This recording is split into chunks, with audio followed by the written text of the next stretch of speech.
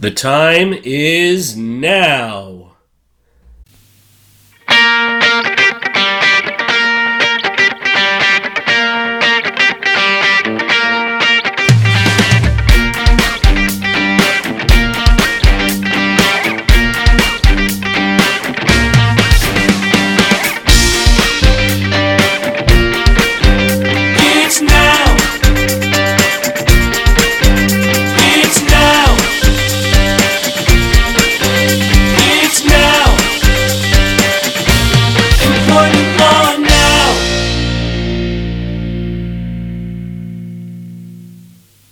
Volume 6, Episode 116. This is Employment Law Now, back and better than ever. I am Mike Schmidt, your host of this podcast, and the Vice Chair of the Labor and Employment Department here at Cozen O'Connor. I hope you are all doing well. I was going to say Happy Memorial Day to all of you who are actually listening to this on May 30th, 2022. It always does feel a little strange, though, to say Happy Memorial Day. You know, yes, it is the unofficial kickoff to summer, and what 3-day weekend isn't a happy one to everybody.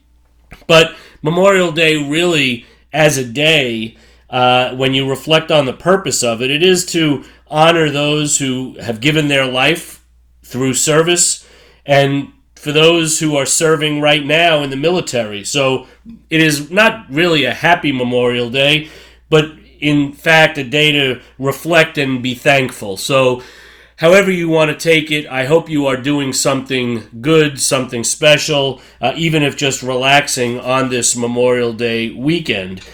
There are a lot of things I want to update you on in this particular episode. They got so much things to say right now. They got so much things to say. That includes getting your take on the most overused and, dare I say, annoying workplace-related phrases from 2021 and 2022. Wow, that's a lot of trash. No, I wouldn't say that it's a lot of trash. I think you'll find it interesting, maybe just a tad bit entertaining. But before I do get there, this is one of those episodes that I'm not focusing on just one particular issue, but really a hodgepodge of important developments that I want to make sure you are aware of. And if I don't jinx it, and I really don't want to jinx it, but I have to ask the question, is anyone really talking about COVID-19 and employment law issues so much anymore?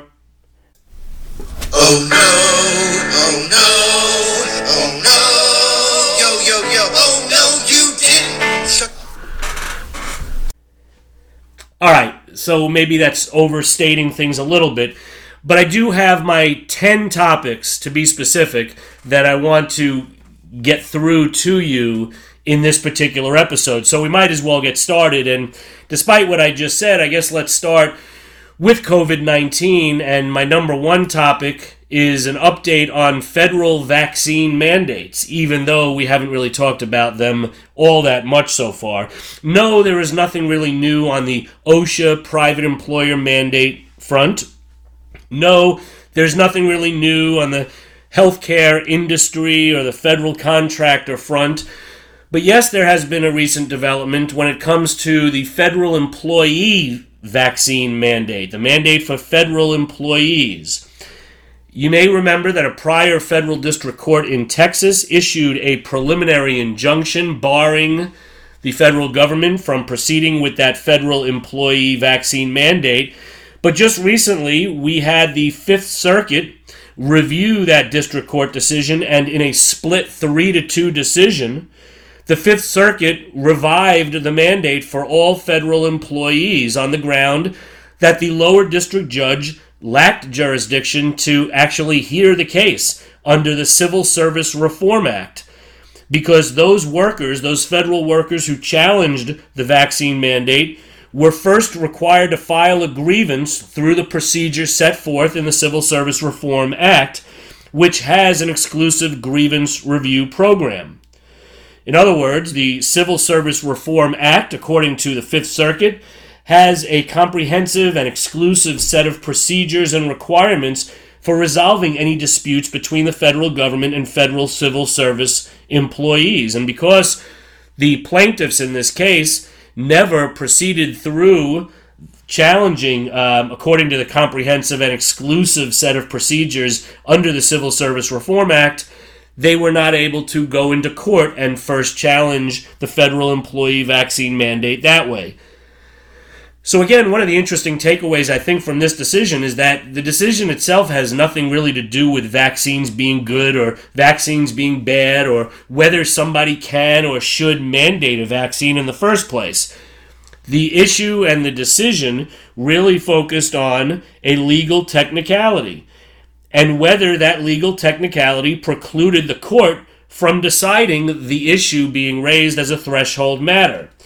So the bottom line is the Fifth Circuit vacated the preliminary injunction and directed the lower district court to dismiss the whole case for lack of jurisdiction, thereby reviving the vaccine mandate for federal employees.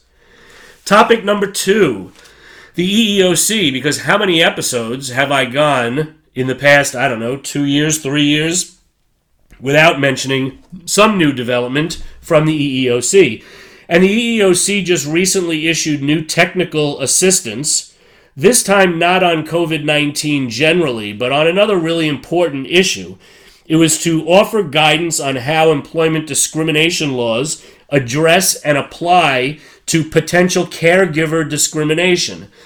I put caregiver discrimination in the bucket of those types of claims that are, in a sense, assumption-based discrimination. You're not necessarily discriminating because of a protected characteristic that one particular individual may have. But you are potentially engaging in discrimination because you as a company are making assumptions based on the inclusion of the individual or group of individuals in a particular protected class. So the EEOC had recently issued a technical assistance document, as I said, and it says right on the first page of it, and you can get it at eeoc.gov, or you can email me, and I'm happy to send a copy of it to you. But this new technical assistance document applies, quote, existing federal employment discrimination legal principles involving caregivers to situations related to the COVID-19 pandemic, end quote. And the EEOC has issued this technical assistance document in the form of essentially a set of FAQs, because the EEOC has recognized, as many of us have, that even as the pandemic continues to evolve, and many believe we're on the tail end of the pandemic, but notwithstanding that, the EEOC has recognized the challenge between juggling work and one's caregiving obligations. And the EEOC wants to make it clear that companies should be aware of this type of potential discrimination. So question number 1 in this new technical assistance document: when does discrimination against applicants or employees with caregiving responsibilities violate federal employment discrimination laws? And the EEOC is very clear on that. The EEOC says that caregiver discrimination could be a violation of federal discrimination laws, quote, when it is based on an applicant's or employee's sex, race, color, religion, national origin, age, disability, or genetic information, end quote.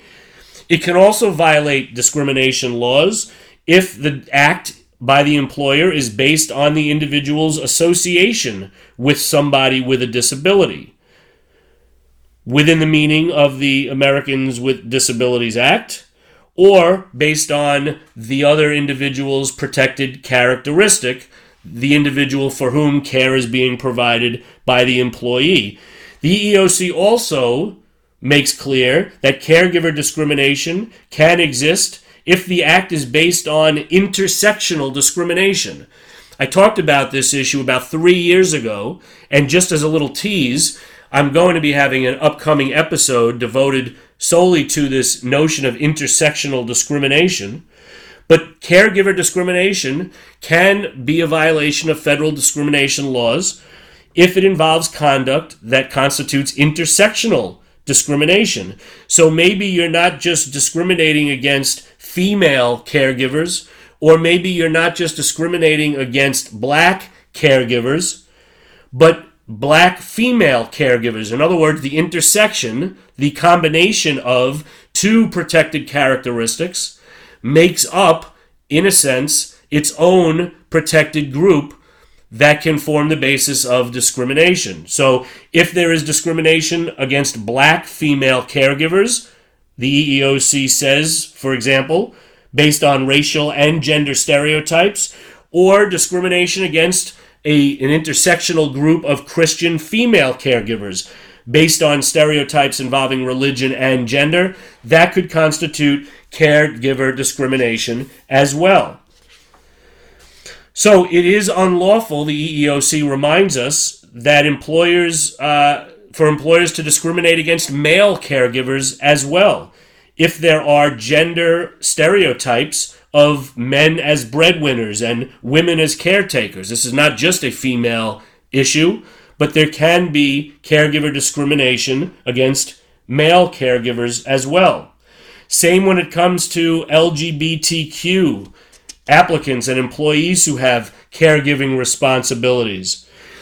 Now, it's important to understand that while you may have a discrimination issue, if you are discriminating against a caregiver based on the protected class status of the individual for whom care is being given, the Americans with Disabilities Act does not require an accommodation be made based on somebody else, in other words, the non-employee, someone else's disability.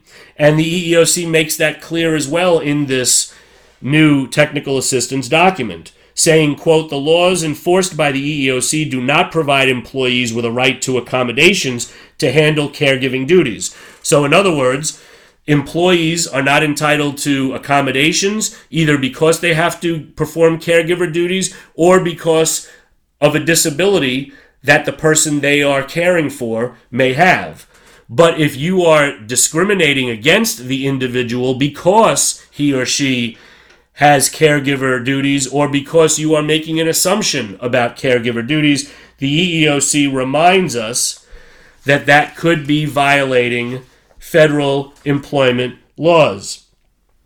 No, employers are not required to excuse poor performance simply because an employee has to provide or perform caregiving duties. That has been essentially the rule all along. You may have to, in some circumstances, provide an accommodation for somebody who has a disability themselves if they are unable to perform their job functions. But generally, you are not required to excuse poor performance. You are not required to excuse an employee's failure to comply with legitimate workplace practices and policies simply because the employee has certain caregiving duties. So, what does that all mean? Well, this notion of being a caregiver, it is not a new protected class per se, but the EEOC has issued this new document to remind us that caregiver discrimination may be unlawful under already existing EEO laws. And the EEOC is likely to focus on these types of charges, these types of issues, in their investigations and in lawsuits they may decide to bring. So I would keep this in mind. I would certainly be aware of this notion of caregiver discrimination if you were not already, and I would certainly add it to your training when you are in the process of training your workforce on EEO laws and best practices. Speaking of agencies that are continuing to announce more of an upcoming focus that they may be having, the United States Department of Labor is an agency I wanted to talk about in topic number 3 today of my top 10 topics. The United States Department of Labor has announced that it will be increasing the number of FMLA audits that it does. Haven't heard about the FMLA, the Family Medical Leave Act, in some time, but the DOL has announced that it's going to increase the number of FMLA audits that it does. Unlike many other employment laws and statutes, as you know, the FMLA can be very technical from the standpoint of process, timing, and of course the substantive requirements and forms that are involved with the FMLA. So as an organization, if you haven't done so recently, you might consider doing a self-audit. Of course, with some appropriate privilege protections, utilizing either in-house or outside counsel. But consider doing a self-audit of your organization to see where you would land if the Department of Labor comes knocking on your door with an investigation that is either prompted by a random decision to investigate or by some complaint from one of your employees. If your organization has a third-party administrator, make sure you're looking into those processes as well, because you're still responsible for them as your agent. Simply because you have a third-party administrator dealing with leave issues or accommodation issues or review of medical submissions by your employees does not mean you are off the hook if those processes and procedures and communications violate the FMLA. Does your FMLA policy need to be updated? There are very detailed requirements that are still necessary for those who are covered by the FMLA. What about your process? Have you looked at your process recently? Are you appropriately advising employees of their rights? Are you doing appropriate and required notifications and designations when it comes to FMLA leave? Are you posting what you need to be posting? Are you using correct and appropriate forms? What about your record keeping? If the Department of Labor came to you and asked to see your records going back some years, would you be able to provide those records, and would those records be lawful and appropriate under the FMLA? Who is responsible inside your organization for dealing with FMLA issues? At the very least, those individuals should be trained on the updated requirements when it comes to the FMLA, because as I said, the United States Department of Labor will be increasing the FMLA audits that it performs, and you don't want to be on the wrong side of that investigation or that audit. Topic number 4, the New York City Salary Disclosure Law update. Now wait. Don't turn me off just because you may not have employees or operations in New York City. Keep the podcast episode going. I promise there's a lot more good stuff to come, but this too is an important topic. Topic number 4 is important. Why? Because this is part of an overall trend, not just in New York, not just in New York City, but around the country when it comes to pay equity and transparency issues.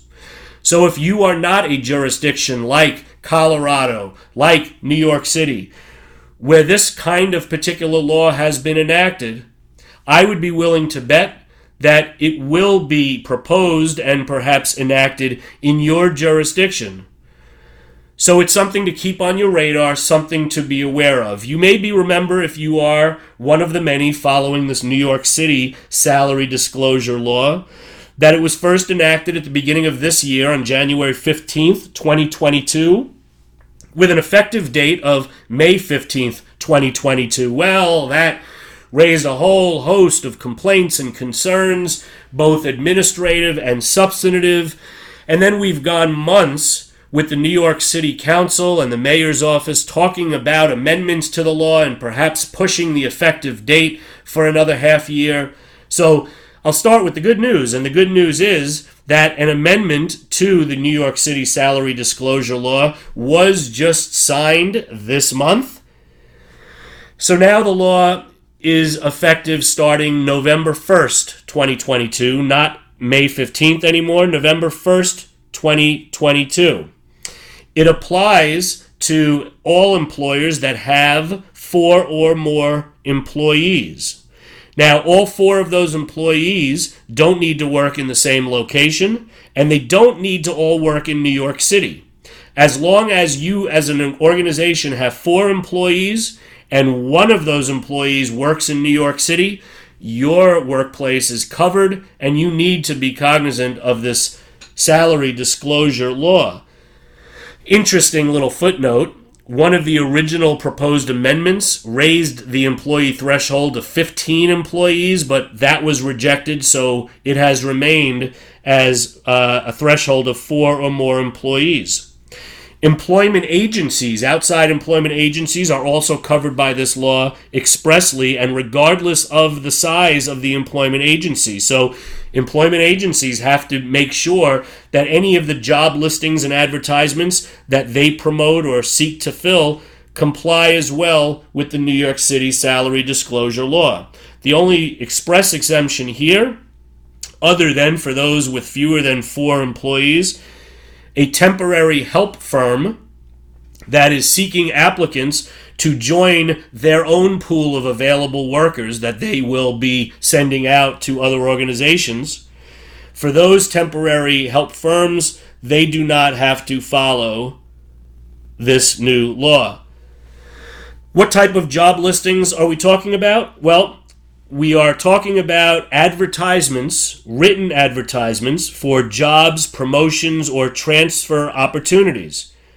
It's not just for applicants, but it is also for current employees. So again, for new jobs, yes, but also for internal promotions and transfer opportunities. When we're talking about a written advertisement, advertising an available job, promotion, or transfer opportunity that is publicized to a pool of potential applicants or current employees, that is a written advertisement that has to comply with the New York City salary disclosure law. And it doesn't matter where the advertisement is disseminated. It could be on an internal bulletin board. It could be over the internet. It could be printed flyers that are distributed at the job site or at a job fair. And it could be written advertisement in a newspaper.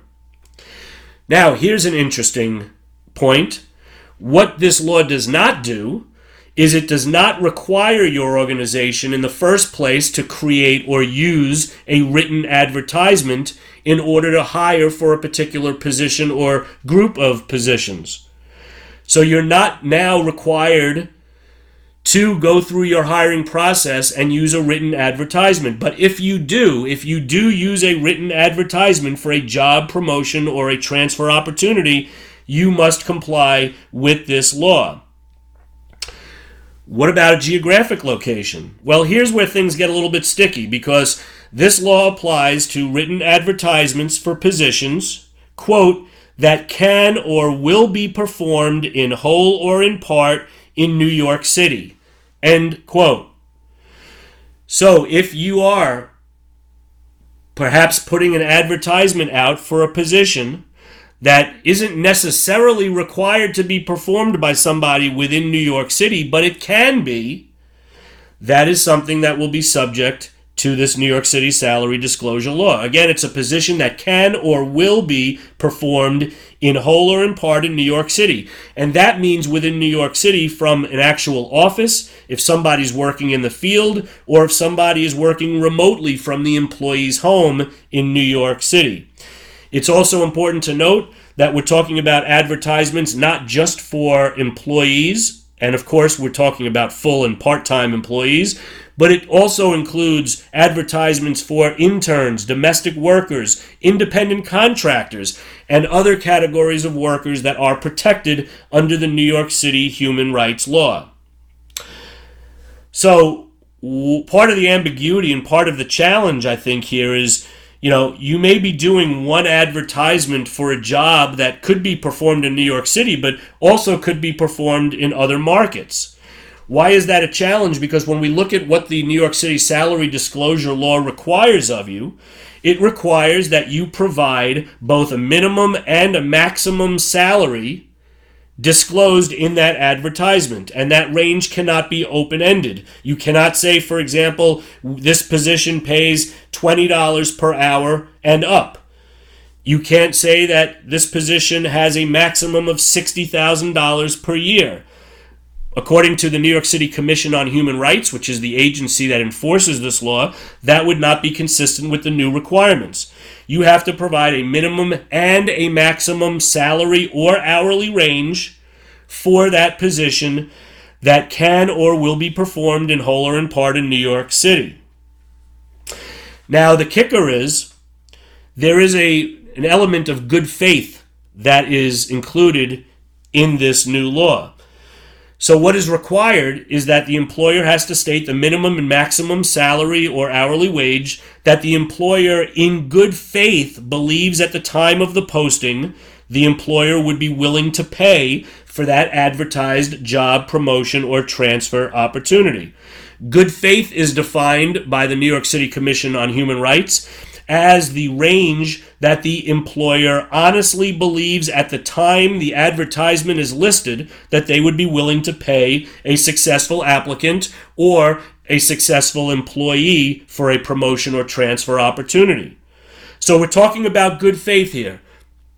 If you're looking at the literal terms of the law, that doesn't necessarily mean that you can't negotiate with someone later on when you get to an advertisement that had a minimum and maximum range, and now all of a sudden a little bit of time passes and you have an applicant who, whether because of changes in the market, a labor shortage, or that particular employee has much more significant experience or brings something more to the table, and you have individually negotiated something outside of that range that you had previously advertised, that doesn't mean that you necessarily violated the law. Again, the good faith is looked at the time of the advertisement.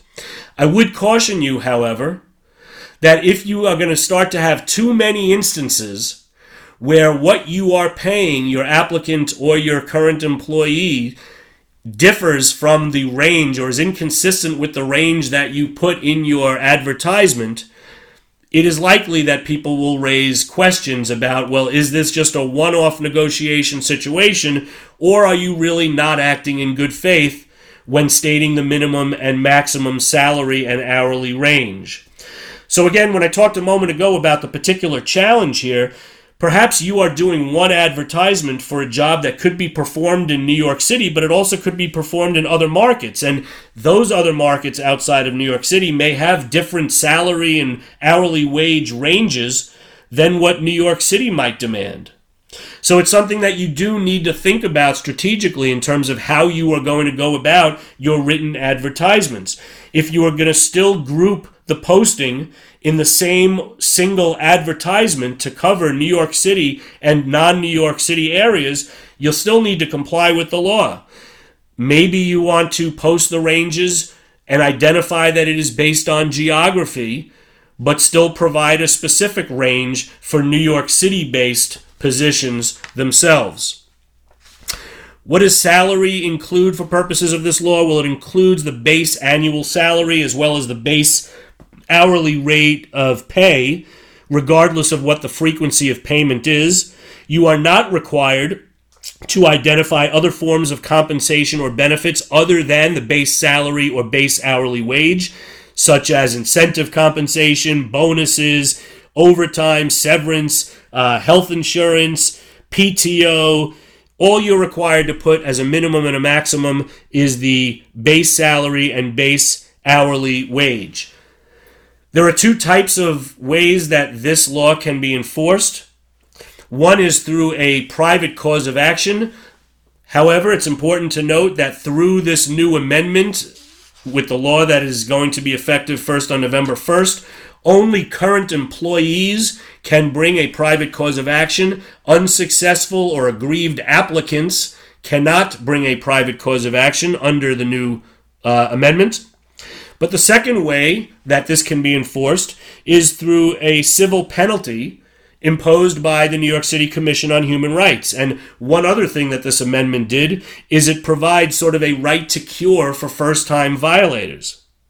So, while civil penalties may be imposed against covered employers for violations of this new New York City salary disclosure law up to $250,000, if you show that within 30 days of receiving a notice of violation from the New York City Commission that you have fixed the violation, you will not be assessed a civil penalty for that first-time violation. So there's a lot here. As I said, certainly if you have operations or employees in New York City, if you are providing a written advertisement for a position to be performed, that can or will be performed in whole or in part in New York City, you obviously need to be aware of this new salary disclosure law if you're not already. And for the rest of you, given the context of this, and given the likelihood that something like this will be coming to your jurisdiction, I suspect sooner rather than later, it's an issue that you should be staying on top of as well. Topic number 5. And let's get back to COVID-19, because I guess in 2022 you can't spend too much time talking about all this other employment law stuff without continuing to come back to COVID-19.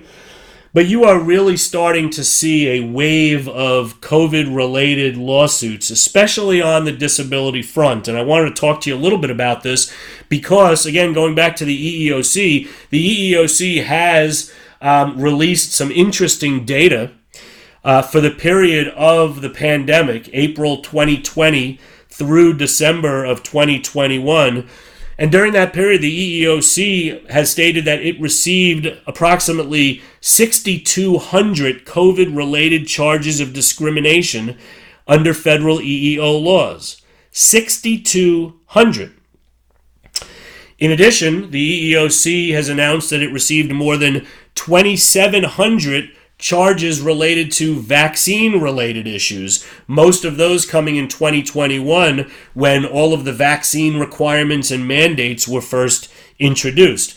Now, this is important because we know that charges filed with the EEOC are the first required step that an employee has to take before bringing a discrimination lawsuit under the EEO laws that are enforced by the EEOC. Title VII, the Americans with Disabilities Act, for example.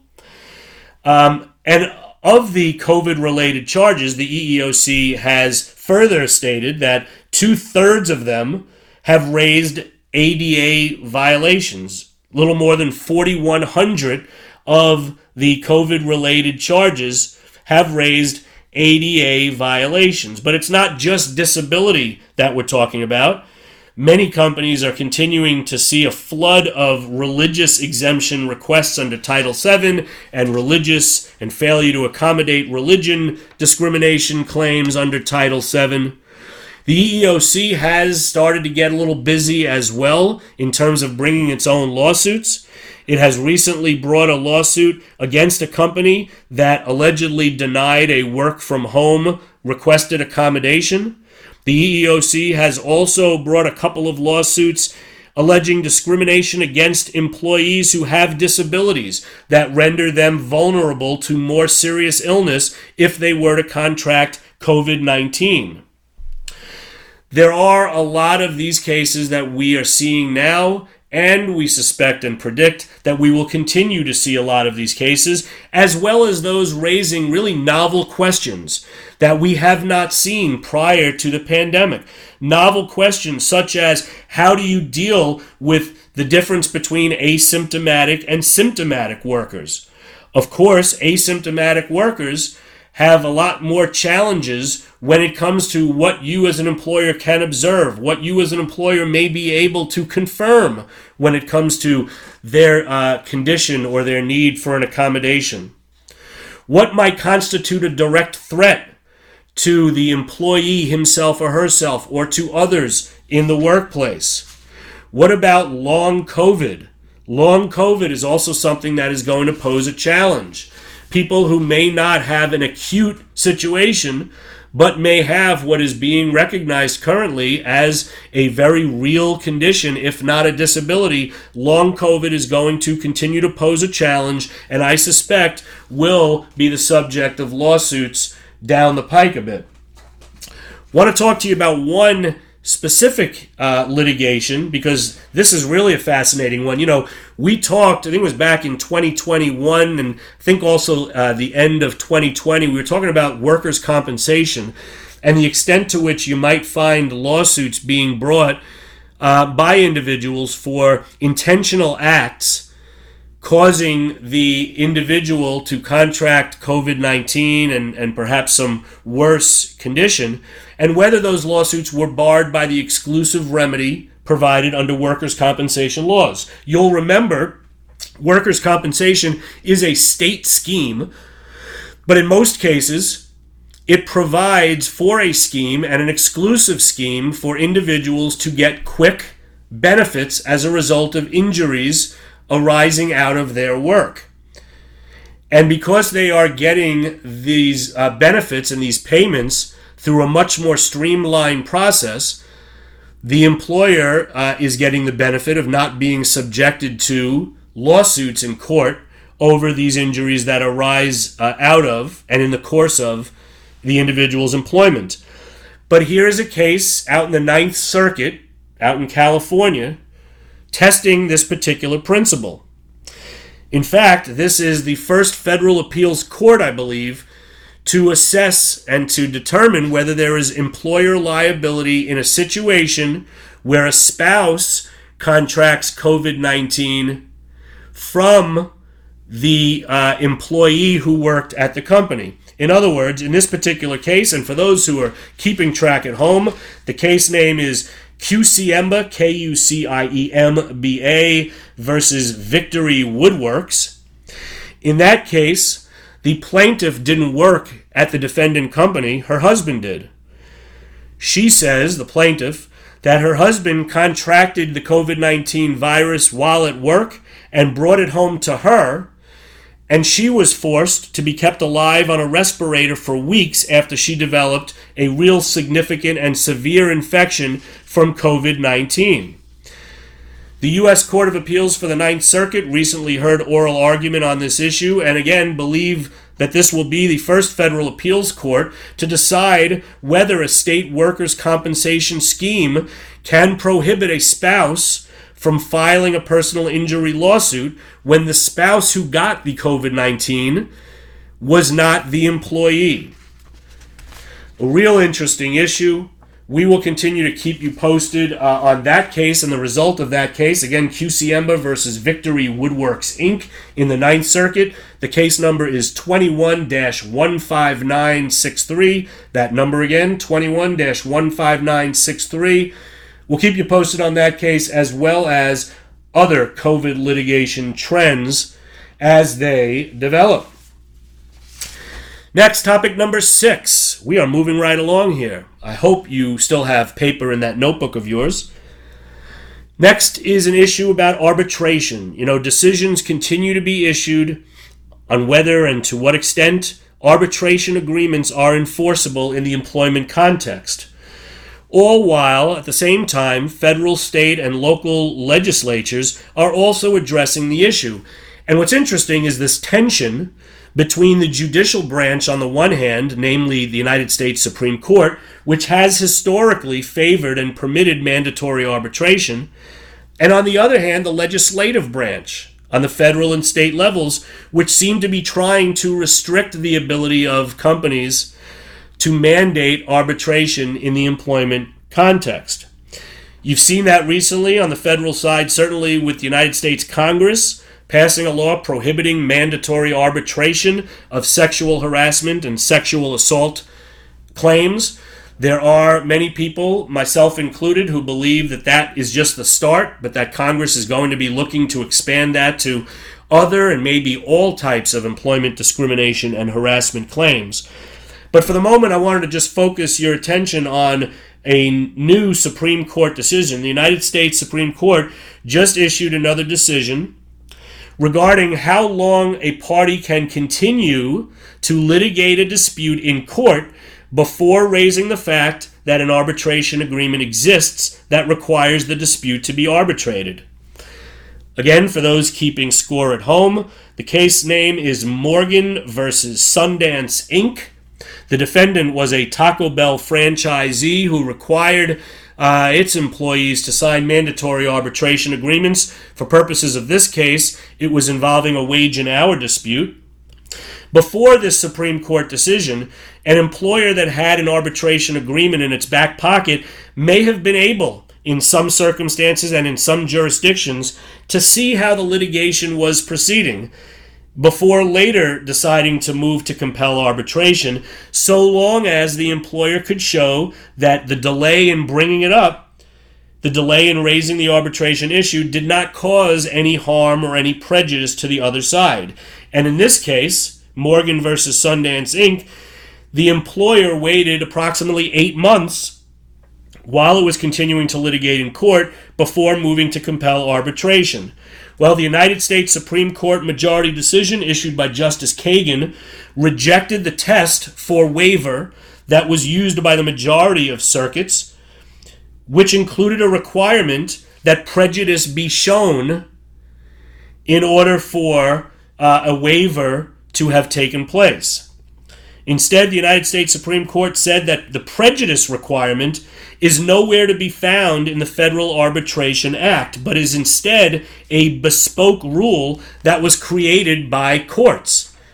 And because it was nowhere to be found in the FAA, even though the FAA policy favors arbitration, federal courts are not free to invent procedural rules and tests that favor arbitration.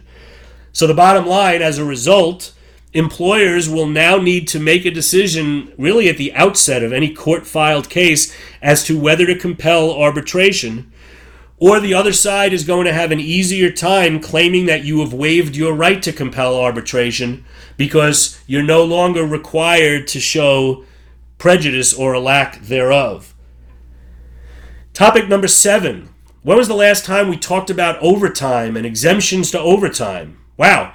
There was a whole lot of back and forth during the Obama administration in 2016, and that seems like a decade ago, frankly. And the on-again, the off-again new regulations back then that were going to change all of the exemption rules. Well, I am starting to hear some rumblings that the United States Department of Labor will have some attempt at changing the overtime exemption rules again. Not necessarily on the job duties front, but on the minimum salary threshold, which was a topic of big debate, again, back in 2016 during the Obama administration and the Obama DOL. It is currently set on the federal level at $684 a week, meaning, putting aside the job duties portion of the test, an employee had to at least be paid on a salary basis a minimum of $684 a week in order to be an exempt employee. Keep in mind, as I always say, that is, again, the federal salary threshold. There are states like New York, for example, that have a higher threshold. And if you are in a state that has a higher threshold, you are required to follow the higher threshold when determining the exemption status of employees. So there's no particular proposal out just yet, but we are hearing that one may be coming soon, so keep that issue on your radar as well, and we will keep you posted. Topic number 8. Can office birthday parties get your company in trouble? This is an interesting one that has made a lot of headlines over the past several weeks, not for reasons that you think. Typically, when we talk about office parties, we're doing so in the context of harassment or discrimination or retaliation. But here, we're talking about it in the context of disability, and especially mental disabilities, the not-so-obvious kinds. Again, as I said before, we're going to devote future episodes to this issue in more depth when it comes to how to deal with mental disabilities and accommodation requests for mental disabilities, because I think the issue is really so important. But I wanted to highlight a case that really brings home why employers really need to take this issue seriously. A Kentucky jury just awarded $450,000 to an employee who didn't want his birthday celebrated in the office, yet the employer celebrated in the office anyway. Yes, you heard that right. This particular company, like many organizations, celebrate employee birthdays. And that's all well and good, particularly when the employees are joining in on the fun. This particular plaintiff told company management that he didn't want to celebrate his birthday. He didn't want his birthday celebrated in the office because of bad memories that he had surrounding his parents' divorce, which he associated with his birthday, after which he developed significant anxiety disorder. Well, on his birthday, the plaintiff went to the company office break room. The company apparently ignored his request, and co-workers had a banner and started celebrating his birthday. Now, I'm leaving out some of the facts certainly here, and the decision is a real interesting one to read. If you want to get a copy of the decision, please let me know, and I'm happy to send it to you. But the bottom line is that this individual, this employee, sued for disability discrimination and won. He was awarded $450,000 from a Kentucky jury. There is likely to be an appeal in this case, but it is a cautionary tale, I believe, that employers, you should not minimize requests from employees when it comes to disability-related issues or requests for some sort of accommodation. Don't consider the particular facts of a particular case to be comical or a joke. Don't minimize them. Don't fail to take them seriously, because they can lead to exposure and claims, and at a minimum, bad employee morale. Topic number 9, Maryland just became the 10th state to enact paid family leave. Congratulations to the state of Maryland becoming the 10th state to provide paid family leave. Again, when we're talking about trends, you are seeing it come up all around the country. States and local governments are doing what the federal government has been trying but has been unsuccessful in doing, and that is provide for paid family leave under certain circumstances. So if you are in the state of Maryland, if you have employees or operations in the state of Maryland, make sure you familiarize yourself with the new requirements there, as you should determine whether, if the state you are operating in or have employees in, and that has become more challenging with remote work, whether you are required to provide certain types of paid family leave or paid medical leave that you have not to date. Topic number 10. We finally got here. Topic number 10. If there is one thing that can be said about the pandemic, it is that we have all created and overused a whole lot of new buzzwords and phrases in our pop culture, in our email communications, our texts. If Seinfeld were still on the air, he would have run with this if he was still airing new episodes. But I am here to help you. I am here to help your organization. Do you want to know why?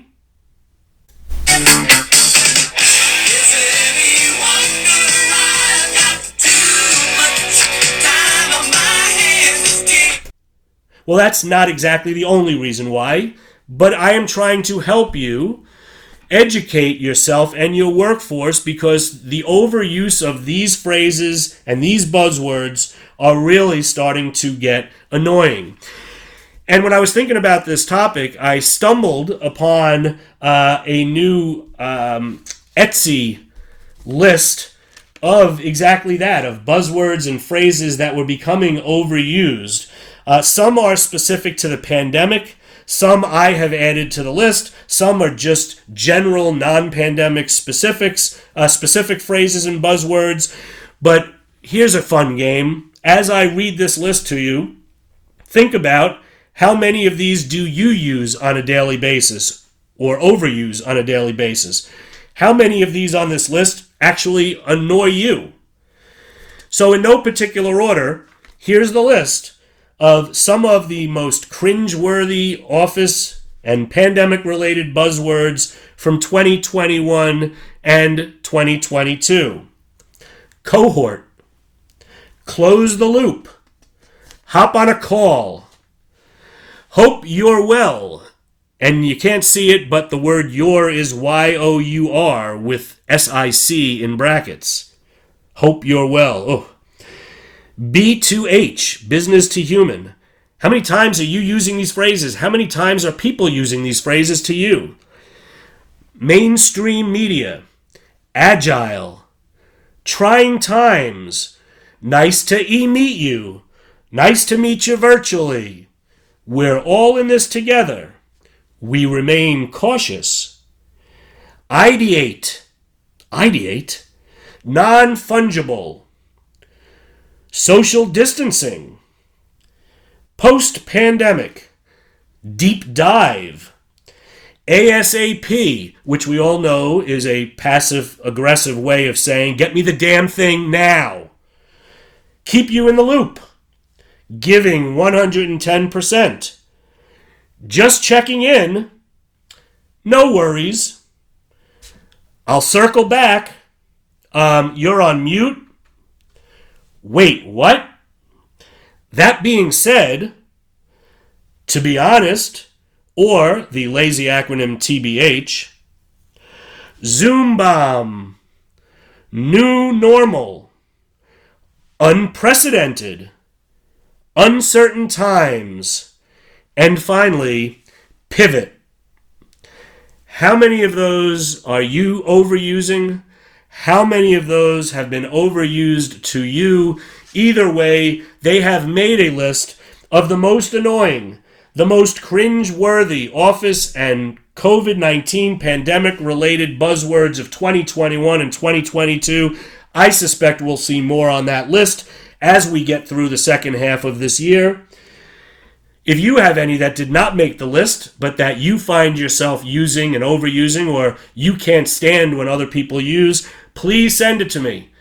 Let me know what's bothering you, please. I will air it on a future episode of this podcast. Please let me know. And oh, by the way, keep the questions coming as well. Keep the comments coming. Those topics that you want to hear more about, questions about prior episodes. I was going to say future episodes, but that would be very prescient of you. Keep the comments, keep the questions coming, keep the feedback coming. I am doing this all because of those comments. I can't tell you how much I appreciate all of you listening to these episodes, and this marks the end of our top 10 issues that I thought you needed to know about as we come to an end of this Memorial Day weekend 2022. So until the next time, I hope all of your labor is productive.